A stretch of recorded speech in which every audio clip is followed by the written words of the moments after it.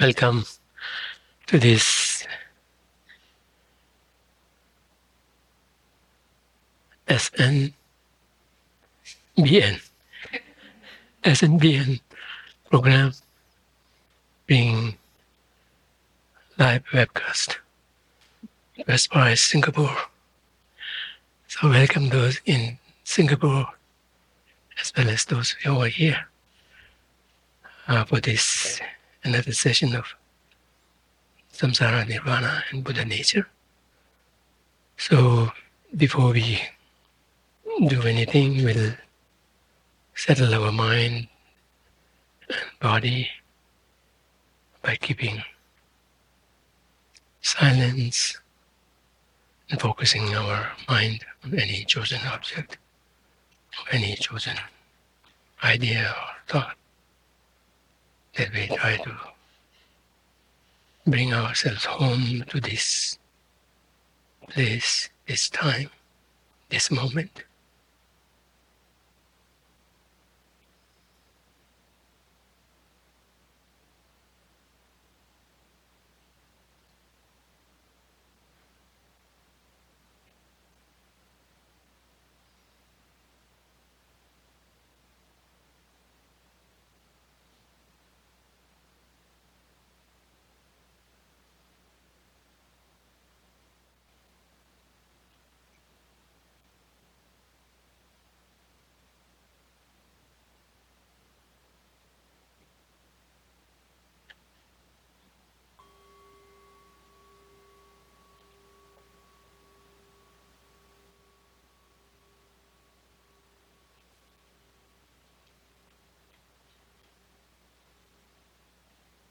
So take a moment here in visualizing the merit field. Buddha Shakyamuni in the center, surrounded by his disciples. Those from his time and those followed him, both in India, Tibet, and other places where Buddhism went. And also think of yourself being surrounded by fellow sentient beings, all in human form, for the auspiciousness, also for the condition, setting for future rebirth as human beings. Yet at the same time thinking of them undergoing their own respective sufferings on top of the sufferings that we all commonly share in samsara.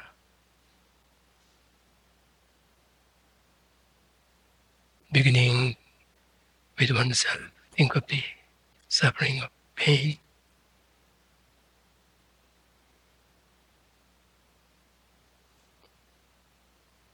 That by very nature of being born in samsara is part and parcel of our life. Through that, think also of the suffering of change. They all ultimately end up into explicit pain. But at the same time, while in their temporary nature as pleasurable, as pleasurable, now they could be a slippery slope, deceiving, unsatisfying, dragging oneself deeper into more of the craving. And then think of how these are all rooted in our condition of being in samsara, namely the suffering of pervasive conditioning. How without that being changed, all of this surface unpleasantness, uncertainty, sufferings would still remain. Having generated a felt sense of peace on oneself, try to extend it to all fellow sentient beings. How some of them are in even much more worse situation, almost having no respite, between the sufferings, gross, grotesque sufferings that they undergo, underpinning,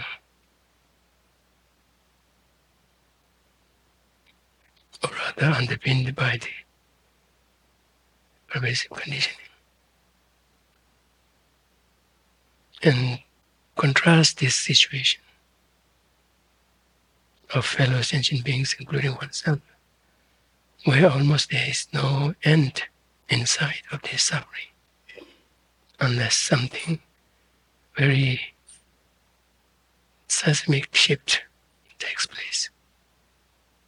Now contrast our situation with those of the Buddhas, Bodhisattvas, Arya beings.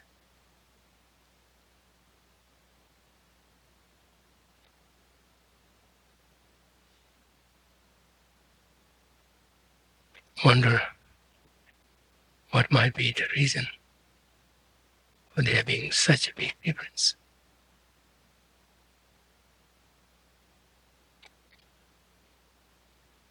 Is this something fixed?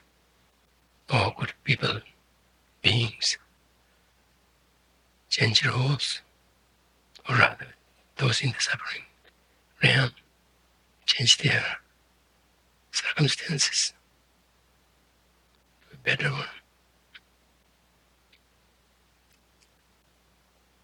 So with these thoughts, at the same time, a sense of empathy with the fellow sentient beings, a complete discernment of our condition that's shared by fellow sentient beings. Yet at the same time, our Buddhas, Bodhisattvas, Arya beings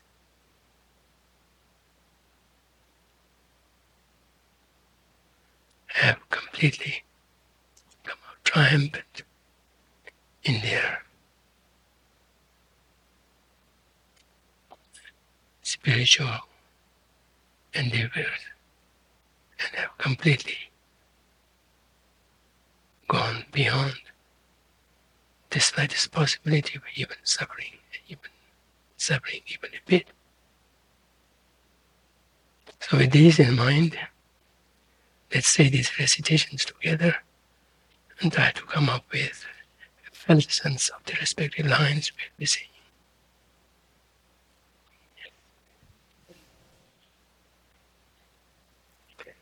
Maybe stay for a while. Let's stay for a while in this state of bodhicitta that we have just cultivated.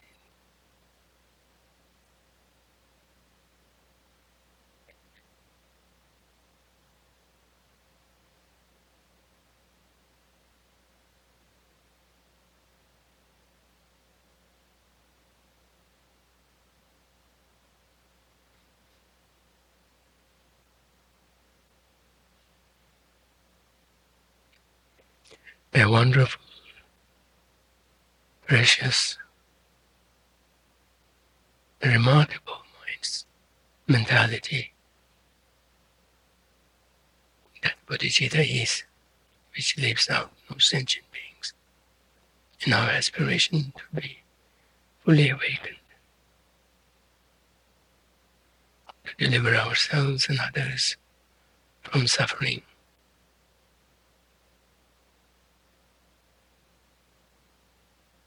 Once and forever.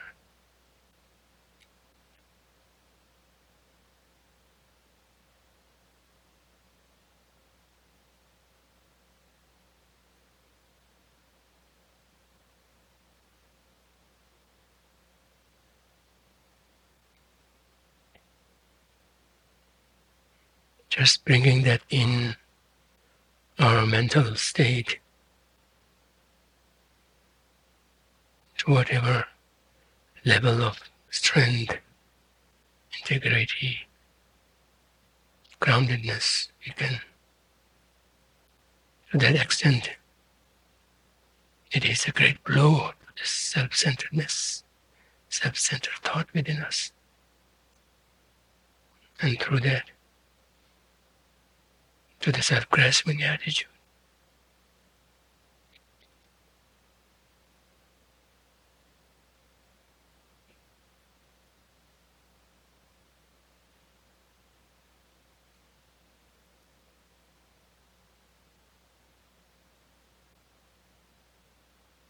So once again, renew this aspiration to become fully awakened for the benefit of all sentient beings, drawing the strength from whatever level of understanding experience one may have.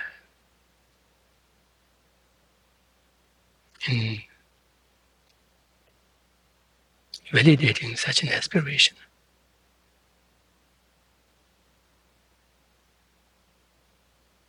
how it is not just a good, kind thought, kind mindset, but it's something that can be realized.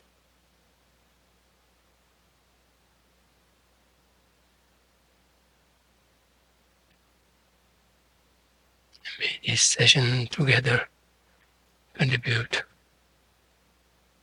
towards that end, making us, even if it be just a small step forward, be it so, nonetheless contribute to this realization.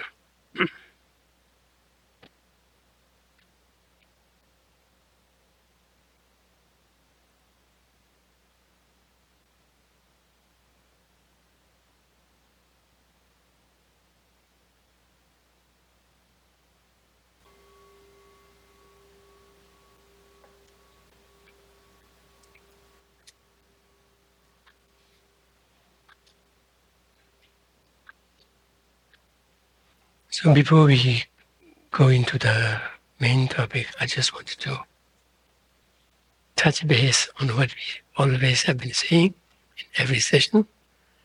I go for refuge in the Buddha, Dharma, and Sangha. And how do we take refuge in them? How they are capable of providing us protection. Buddhas by teaching, by showing the path. Sanghas by being in a great, unfailing examples to look to and learn from, as well as we do that from the Buddhas. But the way we actually become protected or begin to become protected is by not only rely on the Dharma of the Buddhas and the Sangha, because with their Dharma in the form of the truth of cessation and the truth of path, at whatever level they may be, in the case of the Buddha, the consummate state of full awakening, the consummate state of having abandoned everything that needs to be abandoned, and that of the Sangha in their respective stages of such a progress. Those are all due to their Dharma within them. But their Dharma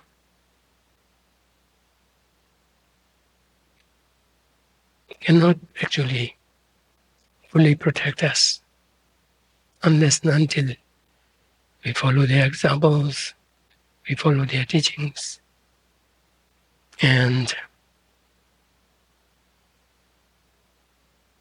move forward in generating our own Dharma.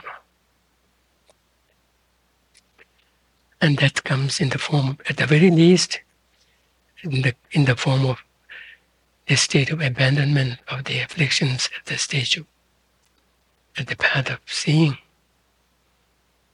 and the path of seeing itself being the path that engenders, that leads to the first ever actual first-hand taste of a cessation,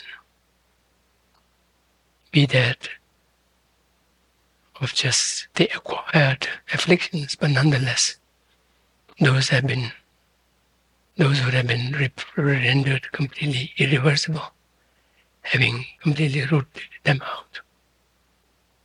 So that's the first ever stage of complete triumph over at least the grossest level of afflictions.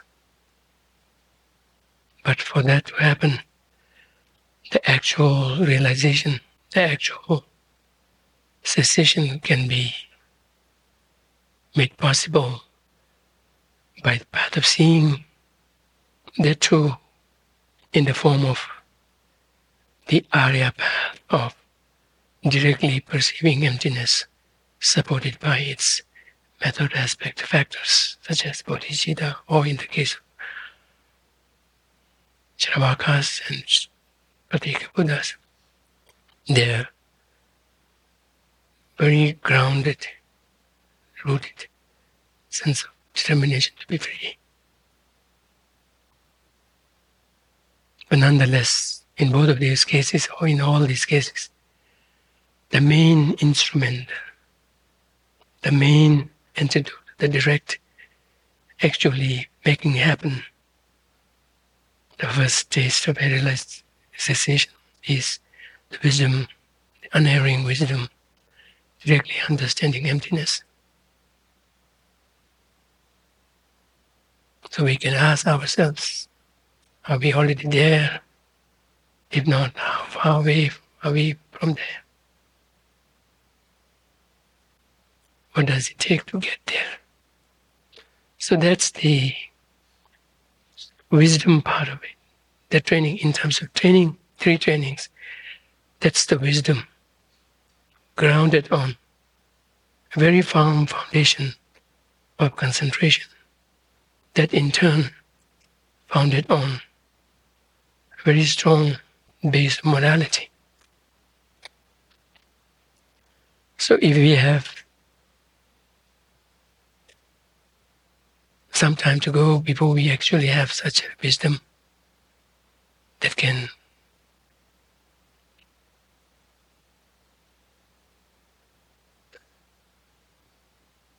be effective in engendering the first taste of cessation.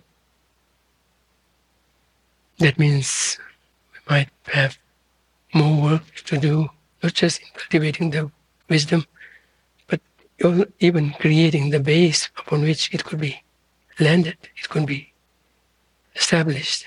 That is a strong base of concentration. And such a base of concentration,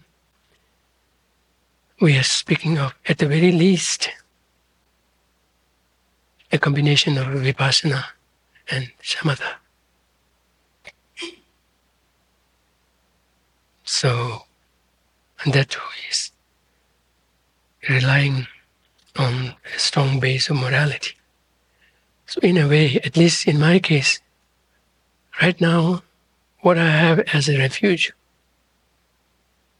an actual refuge, by having relied on Buddha as an unfailing teacher, Sangha as an unfailing company, by virtue of their dharmas within them, for me right now, the actual way by which they could communicate their protection, communicate or receive their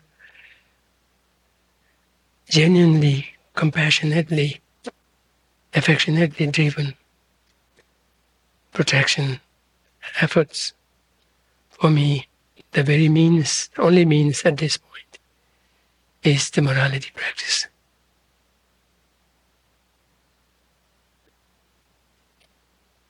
Be that of the pratimoksha level, or on top of that, that of bodhisattva level, or on top of that, even that of Vajrayana vows, Vajrayana precepts. Nonetheless, that's all is there for me to rely on and make sure, at the very least, some amount, some level of protection is assured. So it's very important to get a very clear picture of where we ourselves are, what we need to do based on our understanding of what the path takes the form of, rather than be lost in our fantasies that I've spent this many years. Some people may have, in my case, may have meditated maybe for a few minutes or whatever, but but spending over years. And we will count not the actual amount of minutes spent, but years. I meditated 20 years. So it may be true, but how well we did in each of those sessions, it's I mean, some kind of a reality check we need to do every once in a while and be very clear, really clear on what we are capable of doing our best, which is observing our precepts and doubling down on them to the best we can. Never letting any let up on that. Based on that, then build on whatever level of concentration we can. And on that basis, also do our best in generating the wisdom. The wisdom part is hard, and it involves, at least for people like me, who do not seem to have any strong, reliable habituation in the past. For them, in the case of cultivating wisdom, it has to start from here and now, and that too in the form of intellectual, philosophical search. In Tsongkhapa's, one of his compositions, I think it might be this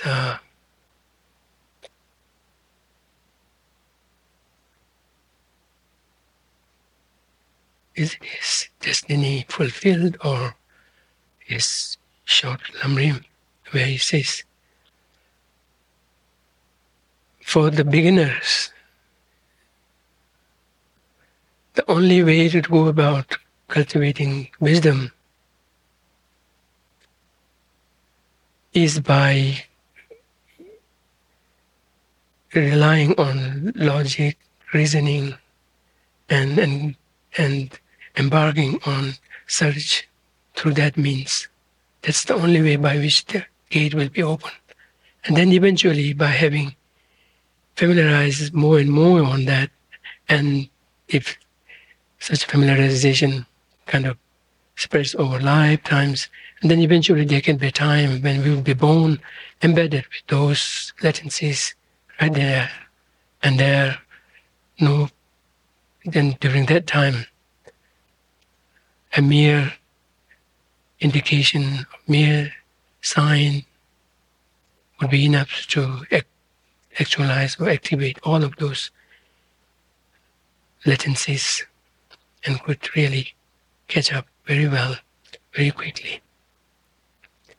And those are the conditions under which Shariputra, with a mere sharing of the 4-line things, like which looked like very general statement, but that was all they needed to kind of activate all of those, bring out all of those realizations that he had worked for in his past lives. So was the case with Mongolian, and likewise is the case with so many. That's the reason where we have this discussion about sequential path and gradualist path and instantaneous. Sometimes they use this term upatis, and yeah, I've seen even the word spelled, but when I use it, people kind of go, "What?" So I'm not so sure.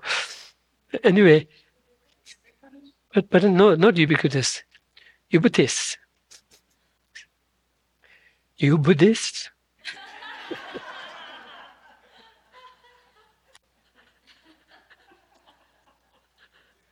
Yeah, but there is a term. I did come across that in Emory. They were using it. Anyway, the gradualists and the instantaneous, whatever. What's the word for that? How do you construct it? In gradualist and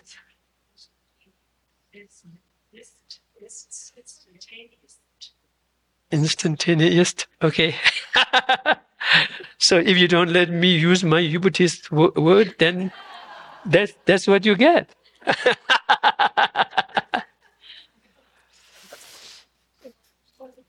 Pardon?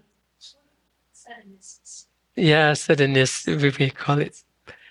But that other word is more exotic and seems to be more scholarly, I think. Ubudist or Ubudist, whatever. But if I get it right, after these years, Ubudist. I'm putting my fingers crossed. May it show up in your dictionary.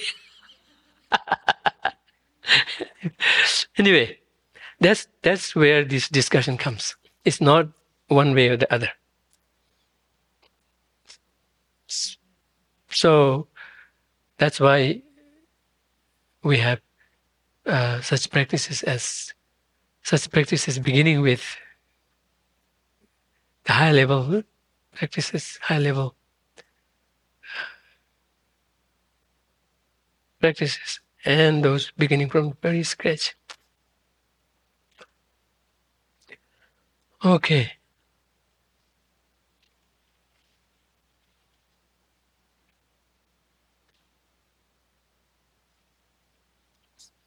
And for this to happen, one thing more to make us very firm on our practice of morality is that we need to be able to not only make the most of the time while we have this precious human birth, but also do so in such a way that we could ensure the next one will be as such, the next one will be as such, one step at a time. If we do so, then it will be a step forward all the time. Otherwise, forward, backward, that's what we have been doing and getting nowhere.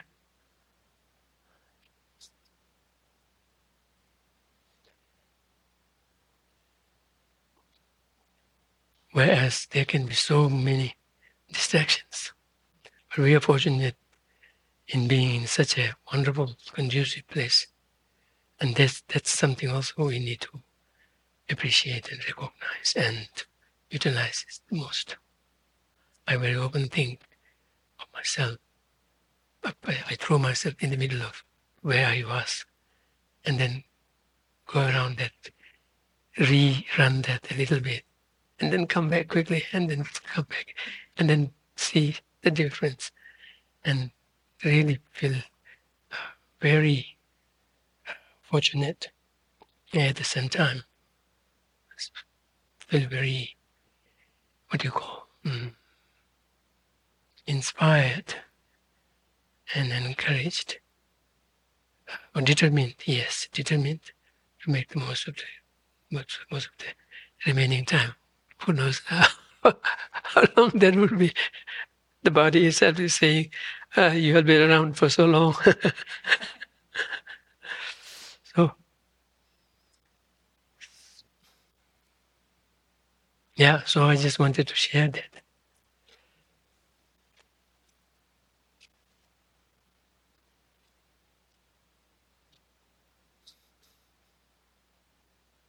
And in this regard, by reflecting on the Buddha, Dharma, and Sangha, I mean, in a way, when we reflect on the Buddha, we are indirectly or even directly reflecting on his Dharma within him or her.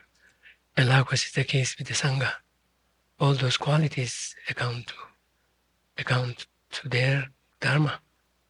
And so it's very helpful to think every once in a while about Buddha, Dharma, and Sangha. And in a way, our saying the refuge prayer just about at any session should be taken seriously, and not too seriously, not too rigidly, but seriously enough to be really present when we say that, and cultivate that, to kind of really move the mind a little bit with that, and that we habituate in remembering them at any unexpected situation.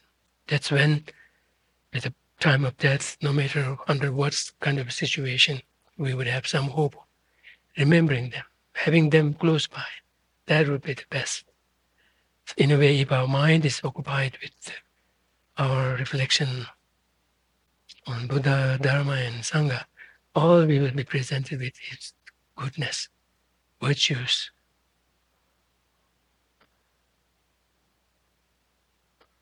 Wow, we with qualities. And so that can make a big difference. So I meant to remind myself of this emphasis on the six reflections, six recollections, particularly the Buddha, Dharma, and Sangha, with the hope that eventually, when our time comes under any circumstances, one will have self-generated remembrance of the Buddha, Dharma, and Sangha, imbued with a strong sense of confidence, assurance, and also appreciation of their teachings. And that way, if we could make the transition in such a mind state, there's no doubt that a befitting, corresponding virtuous karma can be activated. If we could do that every time we die, then that's an assurance that the path forward is always progressive. Okay. That having said, now we are looking at page 282, right? 282, number 3? Is it? Okay.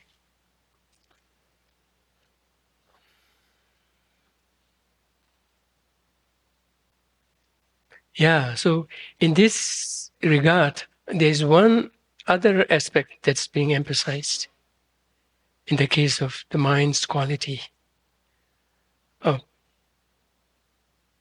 kind of continuously carrying on, is what we in Tibetan we call ringda and ringdeju. Sometimes people translate that as the cause of similitude, cause of similar type. So that's,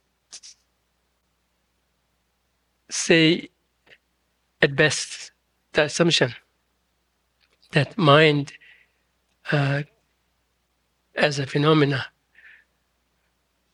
necessarily require a cause of similitude, which means another mind, another mental quality, or if not, latency left by a mental state to be its cause.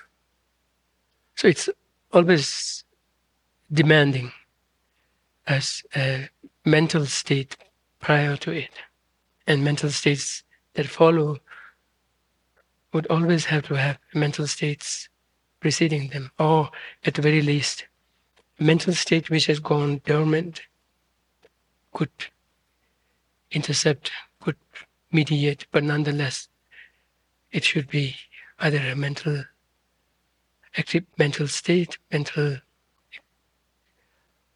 event, or a dormant latent state, which has all the qualities of when manifesting into a full-blown mental event. So that's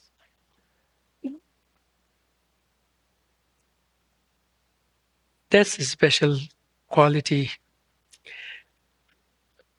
required of mind.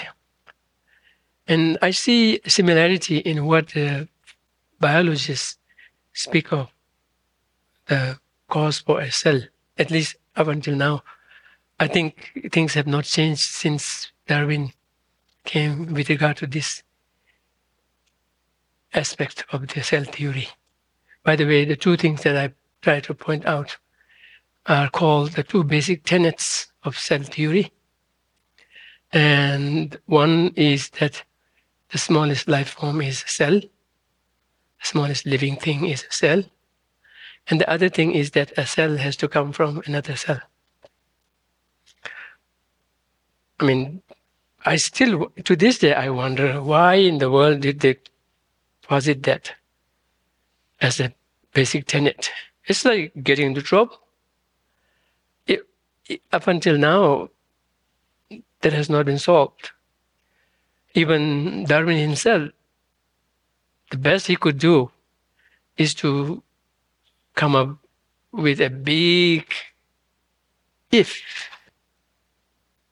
or maybe let me check here.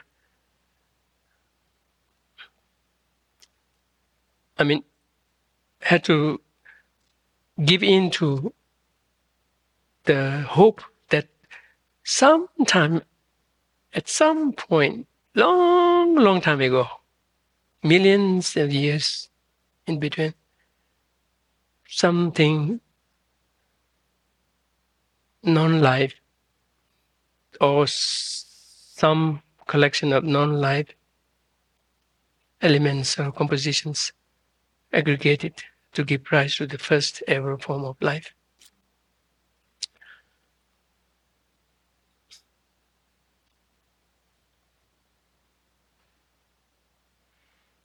So let me. Okay, yeah, I know where it is. I've come prepared. I don't have to open the whole book text itself.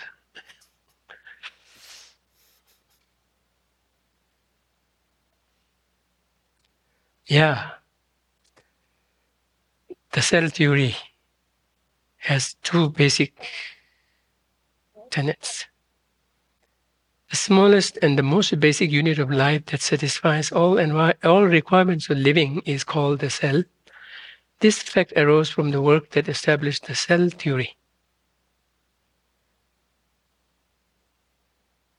The two basic tenets of cell theory are all living things are made of cells, which means cell is the smallest life form.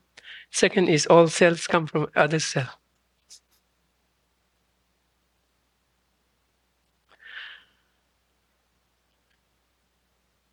But then with regard to how did the first cell come about,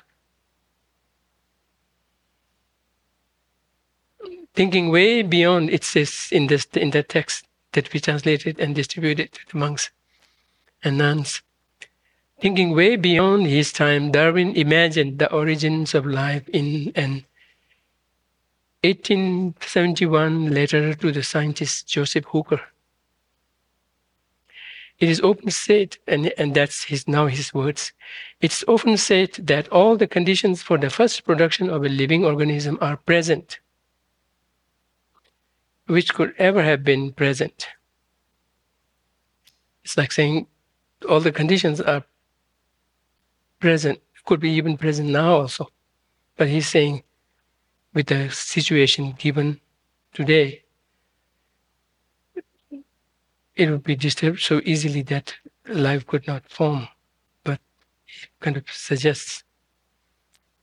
But if, and a big if, we could conceive in some warm little pond with all sorts of ammonia and phosphoric salts, light, heat, electricity, etc. present, that a protein compound was chemically formed, ready to undergo still more complex changes. At the present day, such matter would be instantly devoured or absorbed, which would not have been the case before living creatures were formed. This is all based on if.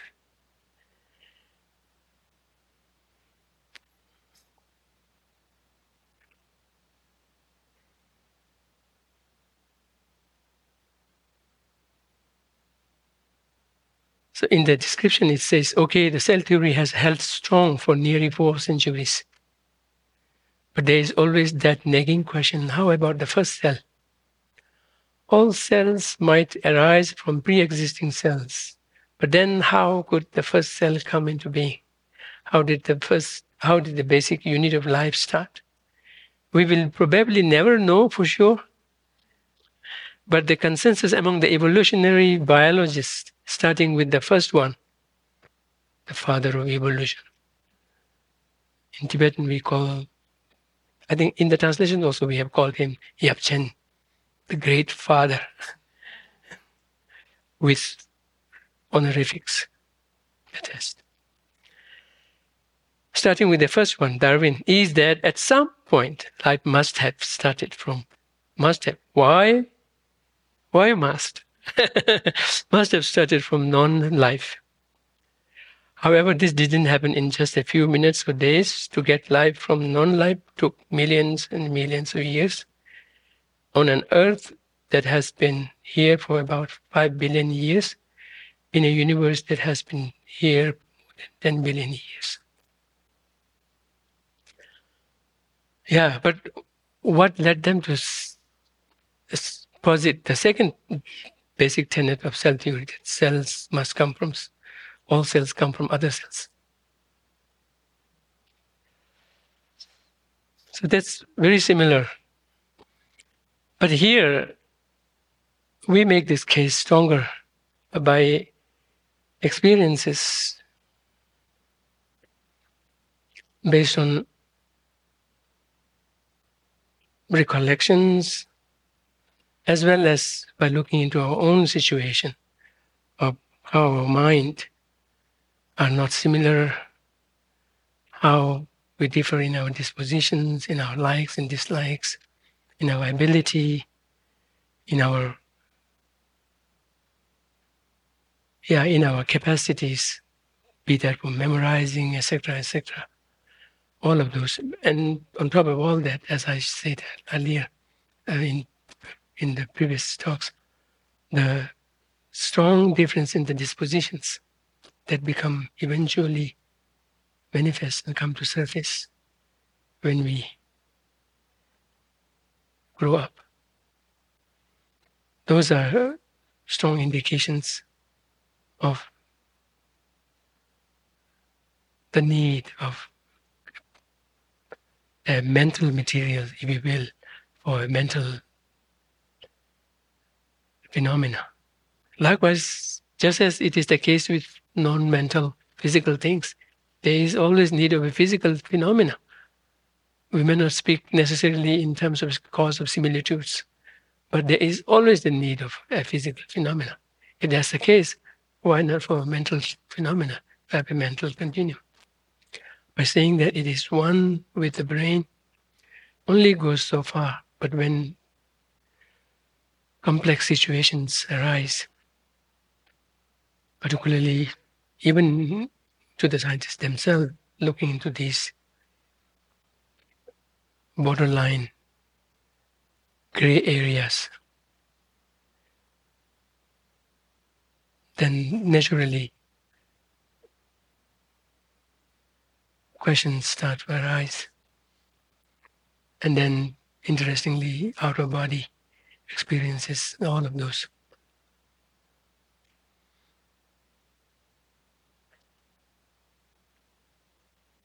If things were to be completely dependent on physical body, whatnot, then many of those who recall their past lives, who come from military people, having died in the military war situations, very, very troubling situations.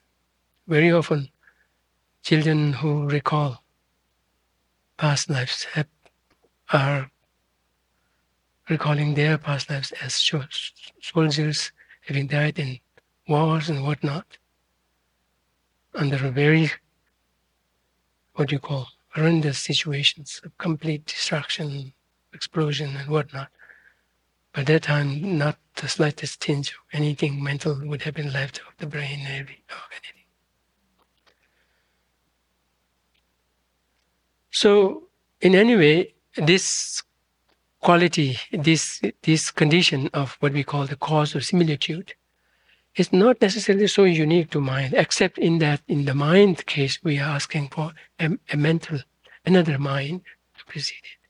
Just as it is the case and accepted so for physical things.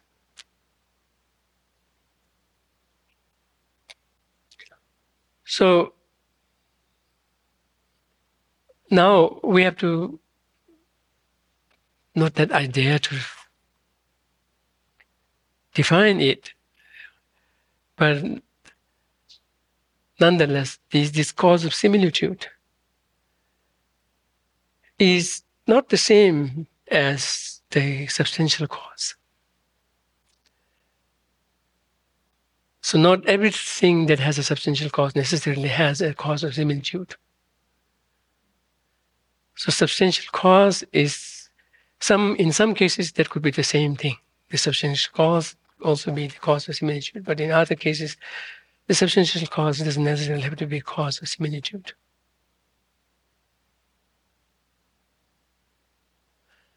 As what do the scientists say about?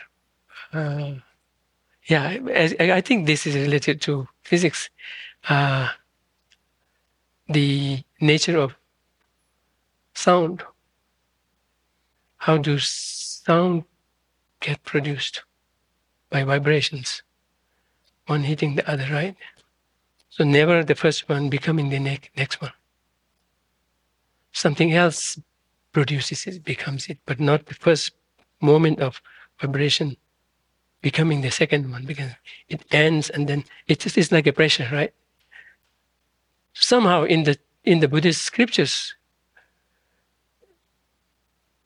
in the middle of nowhere, it says, yes, sound doesn't have cause of similitude, doesn't require cause of similitude.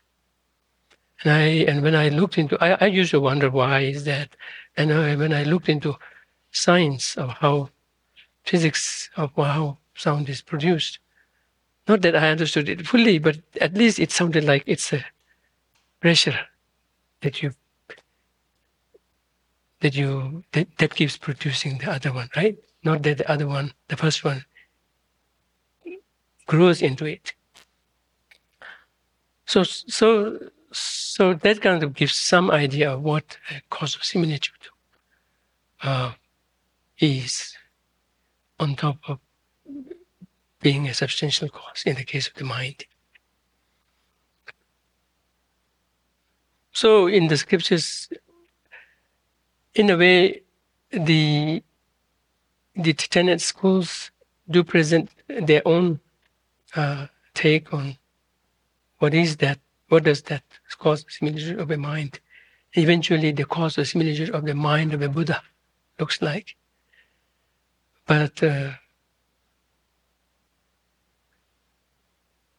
and they differ in their refinement, in their sophistication, in their refinement, but they do try to attempt to pinpoint what's the cause of similitude of Buddha's mind. And thus our ultimate practice, aspiring as we do to attain full awakening, has to recognize that and kind of cultivate that and nurture that. So the biggest claim in this is something you find in the highest Yoga Tantra, but they all do make their in a way, it's almost like placeholders in in terms of what the cause of similitude is. For the time being, they have their own placeholders, but eventually it has to kind of grow into, it has to develop into understanding this, the subtlest, clear-light mind. In comparison to which every other mind, even the so-called foundation of all mind proposed by Chittamatra, they all fall short of even carrying on continuously. Did I contradict myself?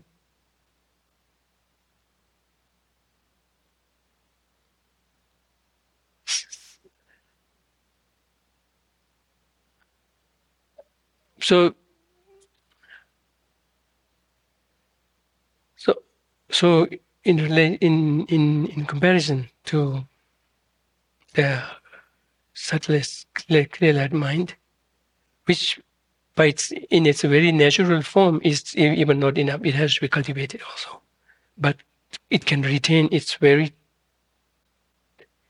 type without having to change that.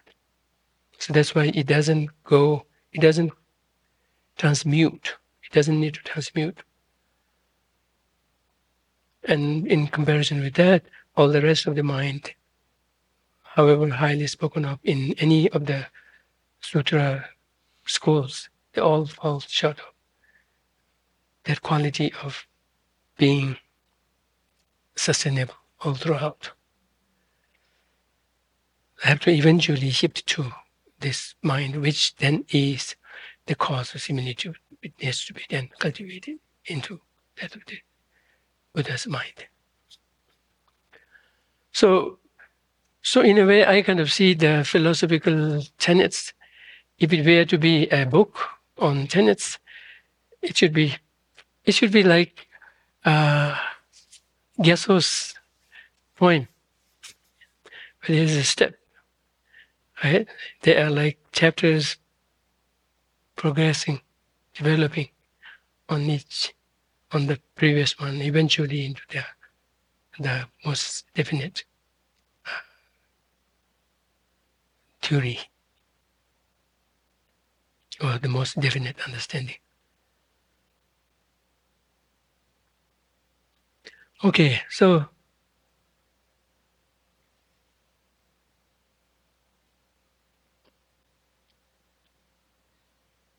that's the reason why the actual point of transition from this life to another life, from any previous life to this life, the actual point of transition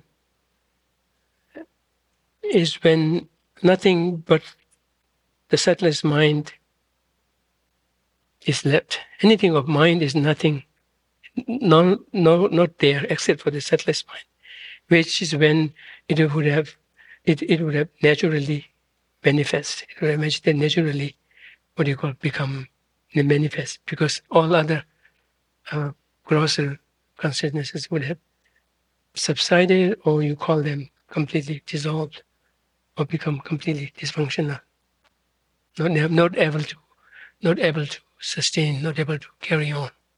So that's what I was pointing to, and that's what these theories or assumptions with regard to mind is actually eventually going to boil down to. Not that each and every mind necessarily carries on. Anyway, so that aspect of the cause of similitude I wanted to bring up. And in a way, for whether or not we call them cause of similitude, but for all things physical, there's need of a physical thing as a cause. Likewise, for the mind, we say that a prior mind is necessary.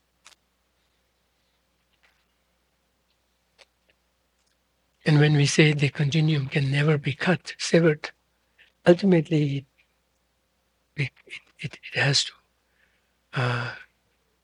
resort to the subtlest clear mind, not applicable to other mental states. Okay, let's now move on to the third one. Excellent qualities can be enhanced, but never diminished by reasoning, but never diminished by reasoning and wisdom.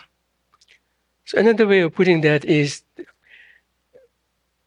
the reason why efforts into cultivating excellent qualities like love, compassion, etc., which can be refined and their aspects of grasping at inherent existence could be dropped while they themselves still can carry on.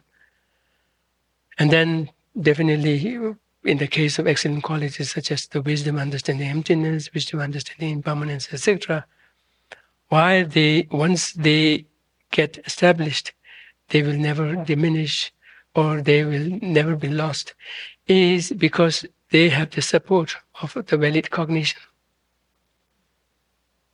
And once you have got that understanding clearly, then no amount of talking you out of that will ever succeed. So that's the reason. So it has the backing of a valid cognition. So another way of saying that it is enhanced by reasoning and wisdom is that it is supported by a valid cognition grounded on an understanding, on a rational understanding, and then enhanced further with an experiential layer. Whereas in the case of self-grasping, self-centeredness, self-centeredness, the way you deal with them is a little different. In the case of self-grasping, the way you deal with that is by completely exposing the mistake, completely exposing the total mistaken nature of it.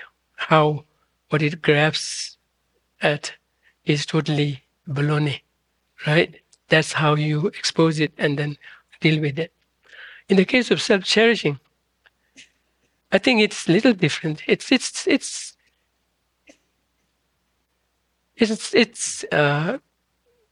presenting it with how what do you call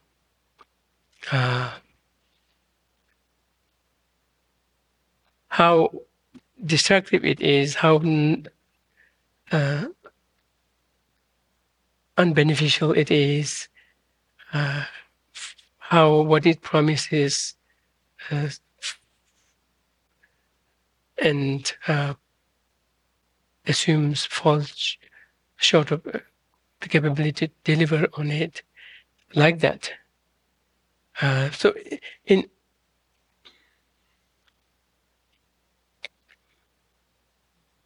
in any case, once the self-grasping foundation of a self-centeredness is taken away, then it could take a different, not a different form, but it could take a form by which its destructiveness would have been taken away, would have been gone, would have been weaned off. But it would be just confined to in a way, confined to itself, no more being destructive to anyone, yet at the same time limiting or concerning the person from benefiting further, or kind of, something like that. So in any case, these excellent qualities, once they are developed, of course, it takes time for them to be established at that level of stability, of kind of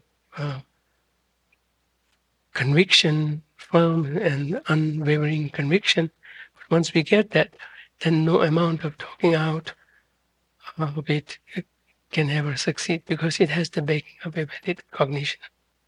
And that, but then the need is for one to kind of familiarize with that stronger and stronger and stronger, so that one could make good of this possibility of being rooted deeper and deeper and deeper.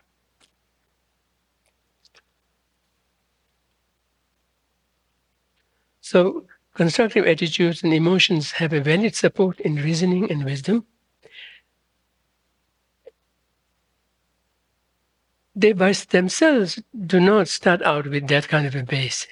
So in the case of those of us like me who have not yet understood emptiness, then whatever good qualities or good attitudes I cultivate, there's more possibility of it being kind of grounded on this belief that everything associated with that cultivation has an objective reality of their own. And that could be a support to a certain extent, support to the cultivation of that virtue.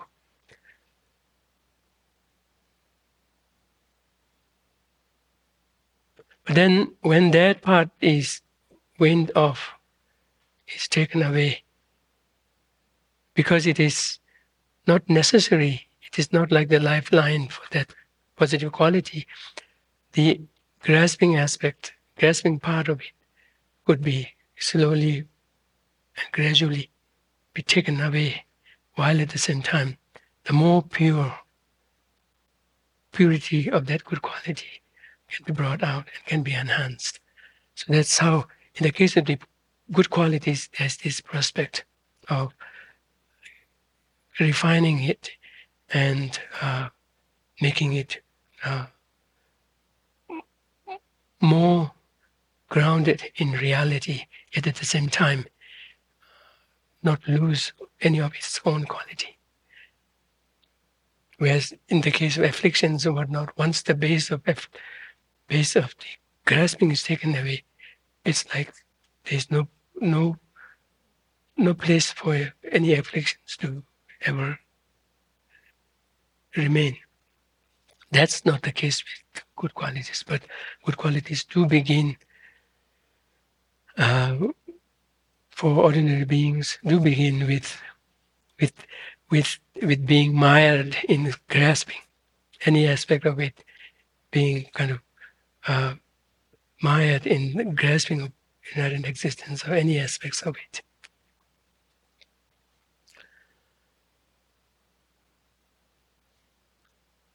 So through the support of reasoning and wisdom, not only we can generate these aptitudes themselves and improve them, but through the support of reasoning and wisdom, addressing the dirts around it in the form of self-grasping, projecting at permanence, etc., those could also be taken away, and thus the purity of it could be brought out. Very, very similar to how we refine gold.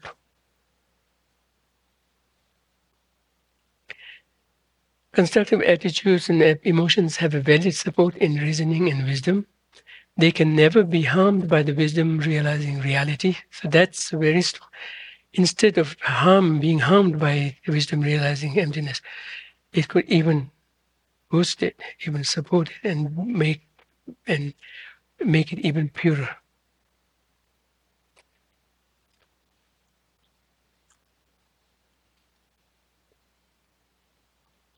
Because one thing we have to be reminded is what His Holiness very recently shared in the teaching, how Heart Sutra is a wonderful, concise version of the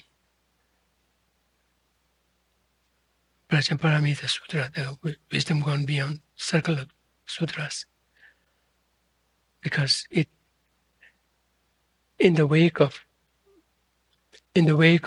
exposing, in the wake of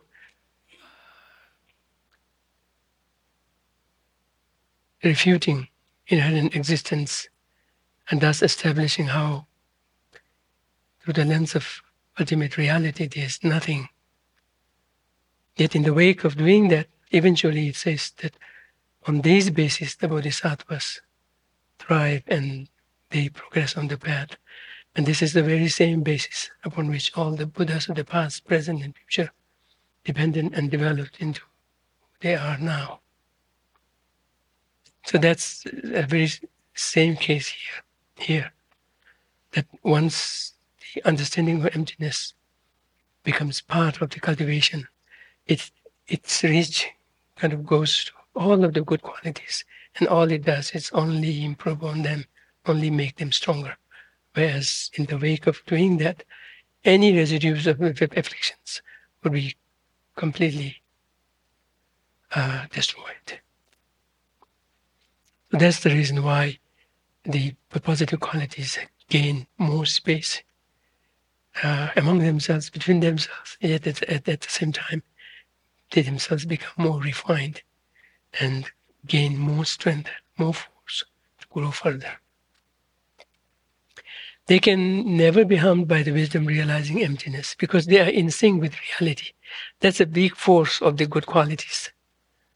All other projections, including self-grasping, no matter how strong they are, it is against the reality. And the moment we kind of point our finger at them, they have no other chance but to shy away. Compassion, faith, integrity, generosity, concentration, and all other excellent qualities can be cultivated together with wisdom and are enhanced by wisdom. Whereas when the wisdom comes, self-grasping shies away. And we have to run away from them. For this reason, too, they can be cultivated limitlessly. So,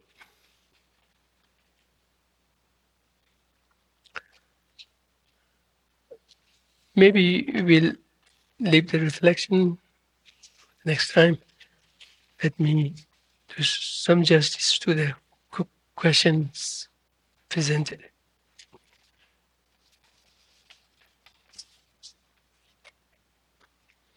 Yeah,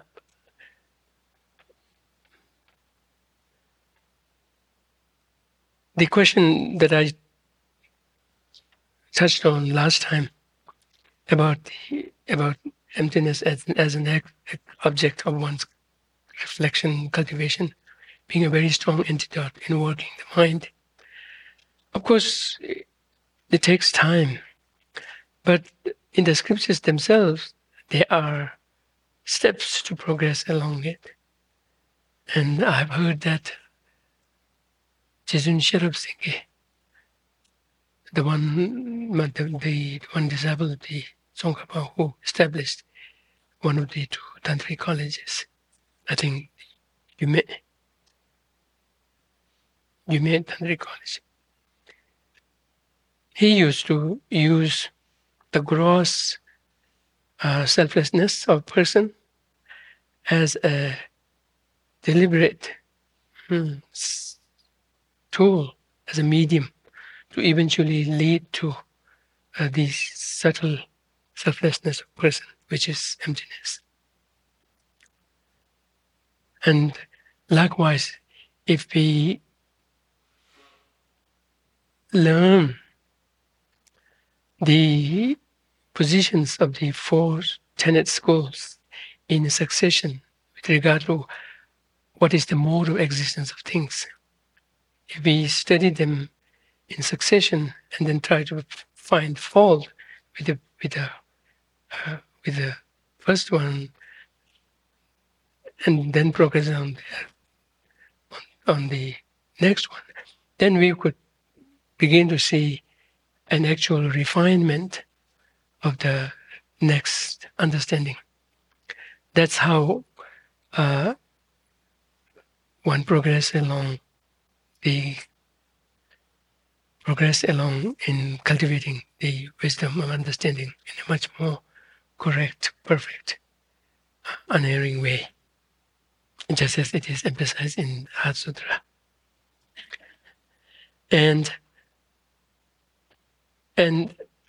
that's the reason why even the presentation of the the Sautantrika Madhyamika has been so extolled, spoken of highly in one of Tsongkhapa's texts. I think it is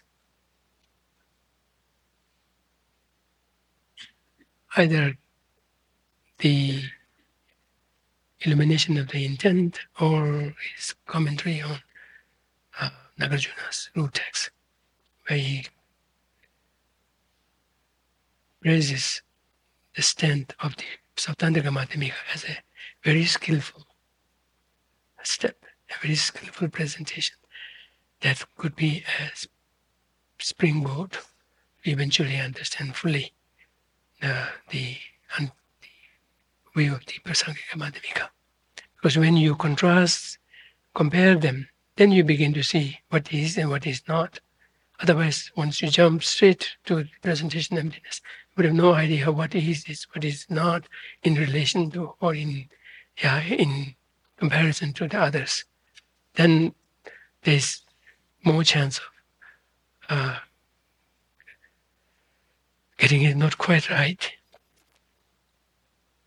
But nonetheless, all of these so-called modes of existence of phenomena as presented progressively along these tenets is very helpful in at their own level, helpful in questioning the solidity, the apparent solidity, concreteness of things, and to that extent, the chances of giving rise to very strong afflictions would be lessened. And then eventually, when one understands it fully, so much so that not an iota, not the slightest tinge of objectivity is left. Yet at the same time, it is not in conflict with the conventional reality, the actual functionality, operationality of things. Instead, it supports it. Yet at the same time, in terms of its objective existence,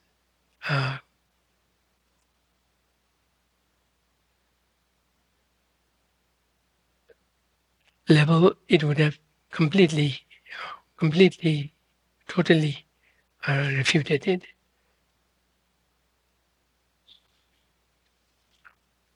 So there, the culmination of refuting the objectivity would have come in its full blown, in that not only it has succeeded in refuting the any level, any layer, any chance of any objectivity, but at the same time, it would have done so by not harming the functionality, operationality of the general convention. Instead, it would have even further validated it. So that's the reason why, if we could, this understanding of emptiness would be very strong antidote, but it's prior preparations to get to the right one. By the way, the subtlest emptiness is presented through the vein of things being affirmed as dependently arisen. So one has to kind of really arrive at a very subtle, delicate balance between conventionality and the lack of inherent existence, in such a way that none of them is harmed by each other, but rather they are mutually supported and reinforced. Yet at the same time, the refutation of the objectivity is it has arrived at such a level that no residues of any objectivity is ever left. Yet at the same time, it succeeds in maintaining the functionality rationality, the validity of conventional reality.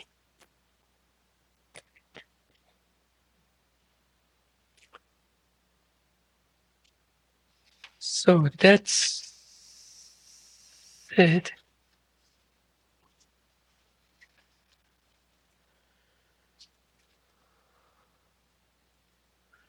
Yeah, a question has arisen in the context of your teachings on how good qualities can be developed limitlessly and Geshe Tapkela's teachings on the lack of a divine creator. Essentially, it boils down to, by the way, when I think of Geshe Tapkela's teaching, the fact about there being no intention, kind of, then there being no intention behind any of the factors coming together in creating things. It's quite intriguing, but at the same time, it leaves me with the question of what about the intention itself? By the way, I think you will agree that intentions are not given rise by the intention to. Intentions do not come with an intention behind them. So even the intention doesn't intend to intend. So anyway, that was quite intriguing, and that made me think a little bit. It's almost like ruling out intention completely in all of the causes and conditions. But then, no, we have intentions. But how do our intentions come? Intentions do not come with an intention behind it, an intention behind it, an intention behind it. Then we would just end up intending, not getting anything done, because the string of intention has to keep coming. Anyway, that's a digression. So the question comes down to this: how did those beings who have already become Buddhas before the rest of us? Oh yeah, I have come prepared with that for that. Yeah. By the way, it is. The questioner is quite aware of what would be the answer, but still care to ask the question. Where is it? Yeah.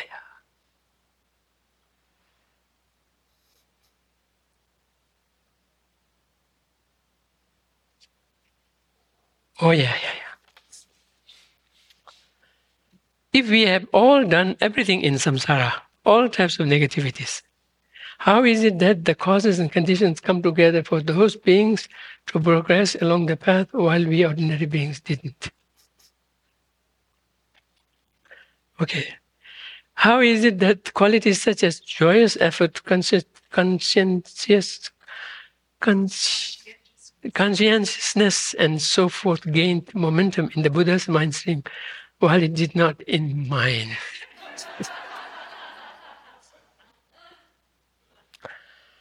I'll take help of Shantideva in his chapter 4.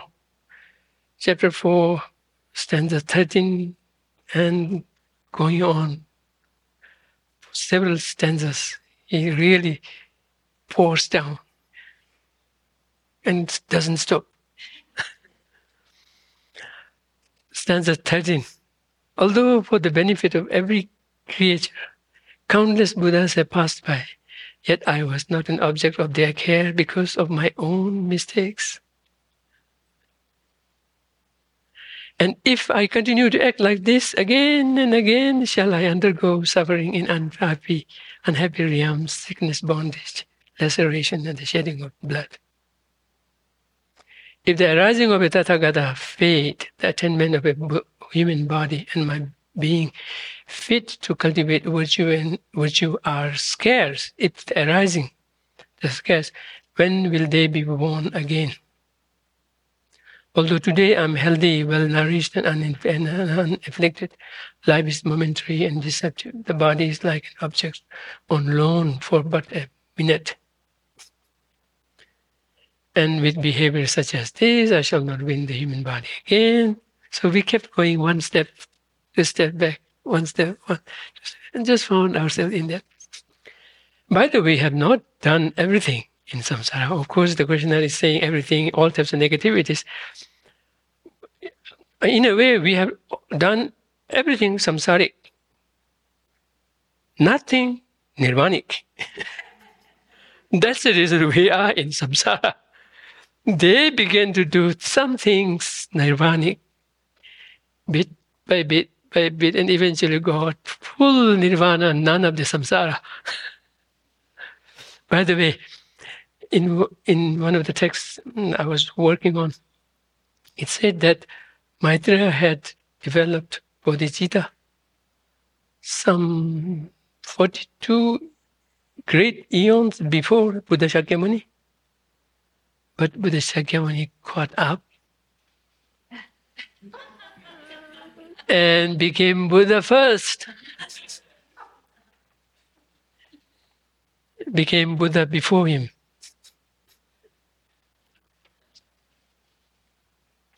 So just look at ourselves. As I said earlier in our beginning session, the actual things that will matter is ultimately the wisdom, understanding emptiness directly, nothing short of that directly, which would mean supported by a strong method aspect factors. That precludes having developed very strong concentration, of which the least level is shamatha. On top of that, vipassana. Oh yeah, not the least amount is combination of shamatha and vipassana. So one would have developed vipassana, and that includes having adding shamatha before that. And for that, a very strong base of morality practice. And that doing not just for one time, but keep on doing and keep on building on it, life after life, life after life. So this is the reason why Buddhas have become Buddhas before us. They earned it. By the way,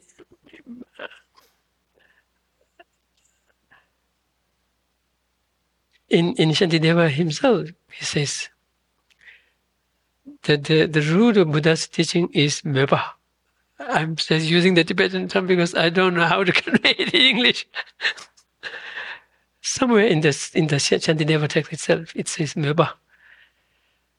It's either aspiration or inspiration or interest. It starts with that. Look at most other people, right? I'm not saying they're not paying attention enough to Buddhism, but to inner world, where things really matter, to their mind. Most people are really outward oriented, hardly looks inside, and looks at external things, external positions, external factors as the ultimate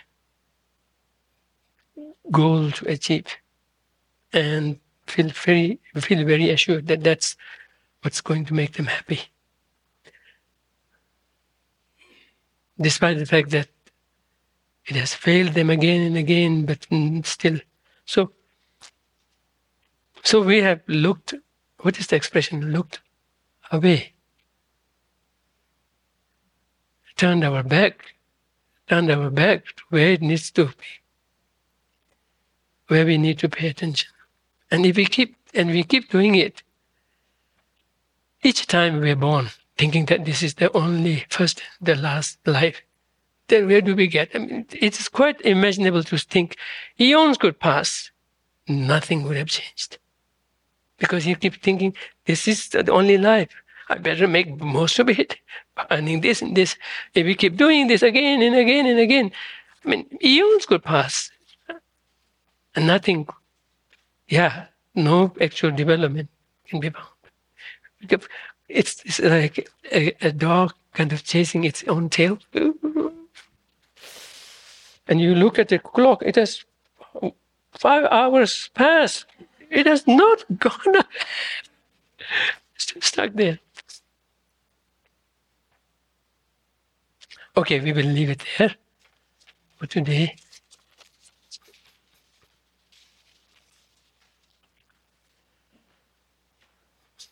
And let's dedicate our merit